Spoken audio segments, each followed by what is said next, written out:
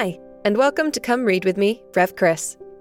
Chris and David are currently off recording Season 3. Until then, check back here each week to hear one of Chris's sermons from the archive. Enjoy.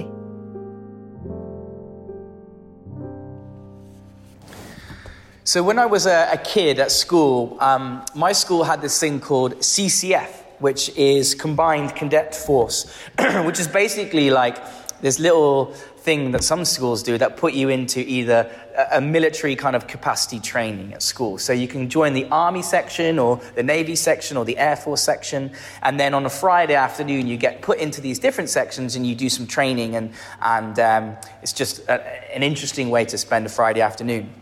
I was in the Air Force section, so we actually got to learn how to fly, which is pretty cool. I remember the second time I went flying, I told the guy taking me up, he said, "How many times have you flown?" And I was like, "Oh, loads." So he was like, "Okay, you can land then." And I was completely lying, confession. And anyway, I managed to fly the plane and with his help land it, which I was pretty happy about. Exciting time. So it was really good fun. It was a good time together. One of the things we also learned how to do was shoot. We had a shooting range. And in school, it was an indoor shooting range about the length of from the carpet to the end of the church. And we had a competition, and I was playing against my twin brother, who's now a commando in the army, a major in the military, and I beat him. And I always remind him of that. I got marksman level, which I was pretty happy about. He didn't. And so we had this kind of shooting competition. But one of my friends was a really good marksman. And he ended up going on to county and getting trials for England and shooting competitively. And one of the things about shooting, which is really interesting, is when you shoot competitively, you usually shoot outdoors because you haven't got the length of buildings to have a long enough shot. So you go outdoors. And there's loads of variables to a shot when you're outdoors. And one of the major things is kind of thinking about the wind, how your bullet will travel through the wind. And marksmen have this thing they called reading the wind, how they read the wind. And I was watching this kind of marksman, world-class kind of shooter guy, and he was saying that the way you read the wind is you have a kind of a high-powered telescope, and you look at your target, and then you draw back from your target, and you watch the kind of mirage waves that come up from the earth. And you come back about a third, so 2/3 from when you're shooting and about a third back from your actual target. Because some people might stand there with a little wind dial spinning where they are. But the point is, the wind where you stand isn't necessarily the wind midway point or the wind near the target. It changes because you just don't know where it's coming from. So the thing he said is, you draw back about a third and you look through the scope near the ground and you watch the mirage rising up. And it doesn't matter if you're in the Sahara Desert or the Antarctic. There is this mirage if you have a good scope. So you watch these waves coming off the earth, and if they're going straight up, then you know that the wind is quite low. And if it's moving to the side, you know that depending on how much it moves, you know the trajectory in a sense of how strong the wind is along your shooting line. And he said the only way you can really teach this, it's not really a science, it's more of an art, is you just need to keep reading the wind. He said you just need to keep practicing, you just need to keep looking and reading the signs of the wind to be able to shoot accurately. But he said once you keep doing it, you'll eventually learn the way the wind moves and you can read it so you can shoot better. Birds also learn to read the wind. Birds that soar on the thermals, they have these really sensitive kind of the way that scientists I've heard say that they are able to sense movements of the wind to such a degree that they can turn into thermals and allow themselves to soar really high. And also birds of prey, before they dive, they can, when they're diving over the sea, they look at the sea, they look at how the sea moves, they look at things moving in the wind, and they read the wind so that they can catch it well and dive in certain ways to really pinpoint their prey. This idea of reading the wind is really interesting. You know, like hummingbirds as well. Hummingbirds are the only bird, I think, that can actually fly forwards and backwards. So they hover. And a hummingbird needs to be able to hover in terms of when a storm hits, they need to be able to feed. And also when it's raining and the wind, and they're tiny. They're about the weight of like a 2-penny piece or something. They're really light. But they've developed a technique of flying that allows them to hover and they move forwards and backwards. And a hummingbird don't just fly up and down. Their wings fly in a figure of 8 motion. And that allows them to move in this way. So they've developed this technique of being able to move with the wind and count and compensate for it. It's quite amazing. Jesus is talking to Nicodemus, and he says this: the wind blows wherever it pleases. You hear its sound, but you cannot tell where it comes from or where it is going. So it is with everyone born of the Spirit. Jesus here compares the Spirit to the wind. And like these shooting competitors and the birds, you can't necessarily tell where it's going to come from or where it's going to go, but you can react to it and learn its movement, and then so move accordingly as it comes. We can develop this sense, I think, of moving with the Spirit in our lives. We can learn to read the Spirit. I found that as I've been walking with God now for around 17, 18 years, my understanding or development of walking with God's Spirit has grown. And I look back and when I was a kid, and I didn't know Christ, but I can see, in a sense, movements of the Spirit or the fingerprints of God guiding me in my life, even though at the time I wasn't able to articulate it or name it. But now I have been walking, I can name the movements of the Spirit, things that are going on in and around me. I remember as a kid singing out, "Shine, Jesus, shine, feel this," in assembly, and being really moved. And all I thought was, oh, this is a great song. I love this song. But I remember coming out of assembly feeling like, wow, I just feel so invigorated. I feel so full of life at this time. I really like that song. But when I look back, I know actually that there's something deeper going on in me as I'm singing that out powerfully in school. It's a really powerful, bless this land, pour your Spirit over this place, fill this land with your hope and glory. It's a really great song. There's something deeper going on in me when I was a kid. And I look back at that. I remember looking back as a kid as well and not naming it, but recognizing a sense of being told something by the Spirit or being moved and just ignoring it. I remember as a kid, this bully in our school, one of the bully kind of guys, he pushed past me and I was like, I don't know, 12, 13, and my crisps dropped on the ground. And they were really nice crisps. When you're a kid and you get the salt and vinegar long thin ones, what are they called? I was like, I don't get those crisps often. I was really annoyed. And I remember thinking, I'm going to go beat that kid up and go fight him. And I always sensed this external force saying, do not go down this route. Do not go down this route. And I was like, no. And I think I said, no, I'm going to do it. And I really regretted doing that. I regretted fighting that kid for years. It was just a really unhealthy thing in my life. And I remember as I've grown, as I've matured in my walk with God, there's a sense of me being able to name the work of the Spirit in me. Me being able to ask the Lord to guide or move in me or lead me, and me much more aware of it. And as I've grown, I've also been aware of the Spirit moving in and around people as well, and being able to see the work of God in their lives, and also, oddly, see when they're living not in the way they should be, maybe turning towards the flesh, maybe listening more in that. And in a way, I've been able to sense what God is doing in someone's life and when someone is really moving away from it.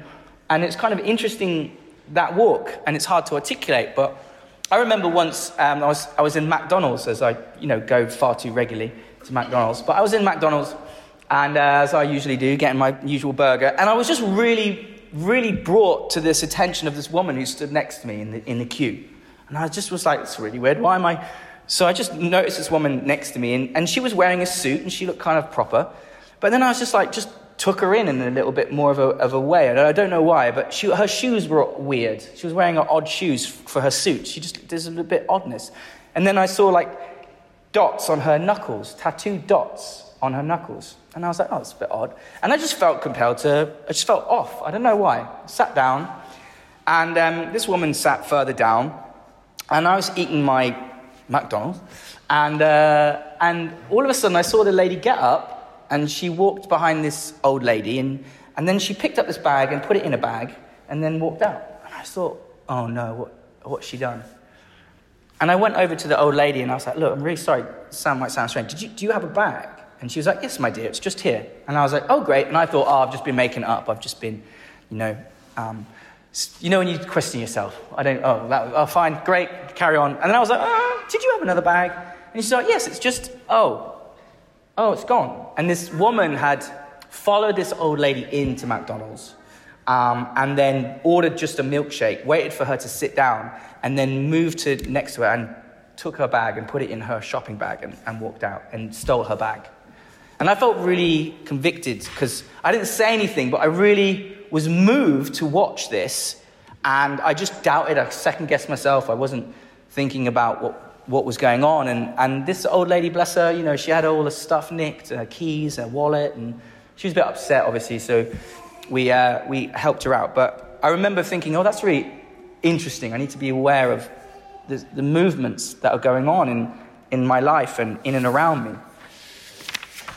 And, one of the things I've noticed more recently is that the acknowledgement of God in all things, God in all things, God in the world around us, in the other human we're talking to, even in creation and life itself, in the way that the world is brought into existence. The world is charged with the glory and presence of God. We just don't see it or acknowledge it often.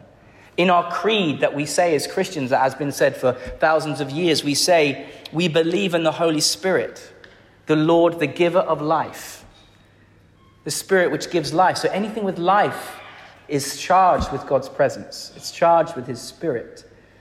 And we are called to see this and know this. And this is I've tried to live with this knowledge of not being like weird and airy-fairy and being on like Clyde 9 and talking about crystals. I'm not talking about those kind of things, right? I'm talking about a genuine knowledge that we are created beings and that God has created us. And we are both flesh and spirit intertwined, and we can be aware of his presence in the world around us. When you think about Jesus and the way that he lived, he knew what the Pharisees were thinking. He knew when they were thinking bad things, and he was like, and he called them out. So as he sits down at the table, he calls out about their generosity and why they're thinking what they're thinking. He knows what's going on. When he comes across someone who he interacts with, and so for instance, the Gentile woman in Athens, where when he speaks to her about, I don't take food and give it to the dogs. And she answers him, even the dogs get the scraps that fall from the table. Jesus recognizes something going on there, the Spirit coming through her. And he says, well, for your faith, your daughter will be healed. And her daughter is healed. When he walks on the water, he's taking his authority is over creation. When he calms the storm, when he moves to different areas, he's aware of the Spirit moving in people, around people, and in situations. And I think as followers of Christ, we are called into that place. We are called to be people who see and acknowledge the kingdom being around us. Are we aware of the work of the Spirit? Not just in us as Christians, but in others, in the way that the Lord draws them, in the world around us. Do we see the kingdom? Remember, we are these beings created. We believe that God has given his breath into us as humans. We are all of us made in the image of God. And the Spirit obviously leads us to show the list or the gifts of the Spirit: love, joy, peace, patience, kindness, goodness, self-control, all of these things. We cultivate this as we are more open to the Spirit. Jesus says to Nicodemus, "Very truly I tell you, no one can see the kingdom of God unless they are born again." This kingdom is not just the one that is to come, but is the kingdom now. It is the kingdom now for us to see, to open our eyes to the kingdom raising up in this world, to be acknowledgers of this kingdom. And we can't see it if we don't believe it, or we're not open to the Spirit moving in us and around us. But God calls us to see the kingdom emerging in the world. In the Lord's Prayer, you know the Lord's Prayer. Your kingdom come, your will be done on earth as it is in heaven. On earth as it is in heaven. It's a kingdom for now as well as yet to come. Your kingdom come, your will be done is almost as simple as saying, come Holy Spirit. It's another way of saying, come Holy Spirit. When you pray the Lord's Prayer, you're saying, come Holy Spirit, your kingdom come, your will be done. When I was in Africa, that's very much how they saw it. It's an invocation of the Lord's presence now to be able to see his kingdom around us. And we can learn to interact with this. As that marksman, that shooter said, the only way is to practice, is to almost like remind yourself, oh yeah, God is here, his Spirit is here. He's living in the world, he's in me, he's in this person. He's seeking to move us in ways to open us up to his presence in and around us. In our Old Testament passage, we had Abraham. And Abraham moves from this kind of secure, wealthy place, and he feels the Lord's Spirit say to him, go into this new land, this promised land. And he leaves everything he does, and he goes because he trusts in this sense of God's presence moving him, and it's counted to him as righteousness. Ask yourself, is the Holy Spirit leading you? Do you believe the Holy Spirit can lead you? Do you believe in the Holy Spirit? Because it's there and it's around us and it's moving. And if we're not open to it, if we're not, asking, do I believe this? Am I involved in this? Then we won't see it. We won't see the kingdom moving in us and around us. And I think God wants us to know this. He wants us to know his presence in the world. He wants us to know that he's with us and not alone, and we're not alone, and we're loved. God so loved the world that he sent his son. Psalm 32 says, I will instruct you and teach you in the way you should go. I will counsel you with my loving eye on you. Do not be like the horse or the mule, which have no understanding, but must be controlled by bit and bridle, or they will not come to you. God's not going to grab you and thrust you into his presence. He invites you, and he says, do we want to come? You're all welcome. And we have to say, yeah, I want to come. Help me to see. The Holy Spirit is in the world, seeking us, guiding us. Jesus says you have to be born again of water and spirit. Our first commitment is to be baptized, and that's what we're going to do with George and Wilbur today. Baptize them, welcome them into the family of God, and pray that the Spirit lives in them as we know it is, and grows in them and helps them to grow and thrive as they grow. And part of the godparents and parents' responsibility and the things you'll be saying is that you will seek to help them grow in that knowledge. To grow in the knowledge that God is in this world and loves them and has a purpose for their lives. So let us ask ourselves, do we believe that God is somewhere distant, this ethereal being sitting on cloud 9 in the heavens, looking down, tutting at us? Or do we believe he's affecting the world, he's in the world, he's calling his people to himself, and that he will bring us into the fullness of his revelation in times to come? But in this world, he invites us in, and it's up to us to respond. Amen.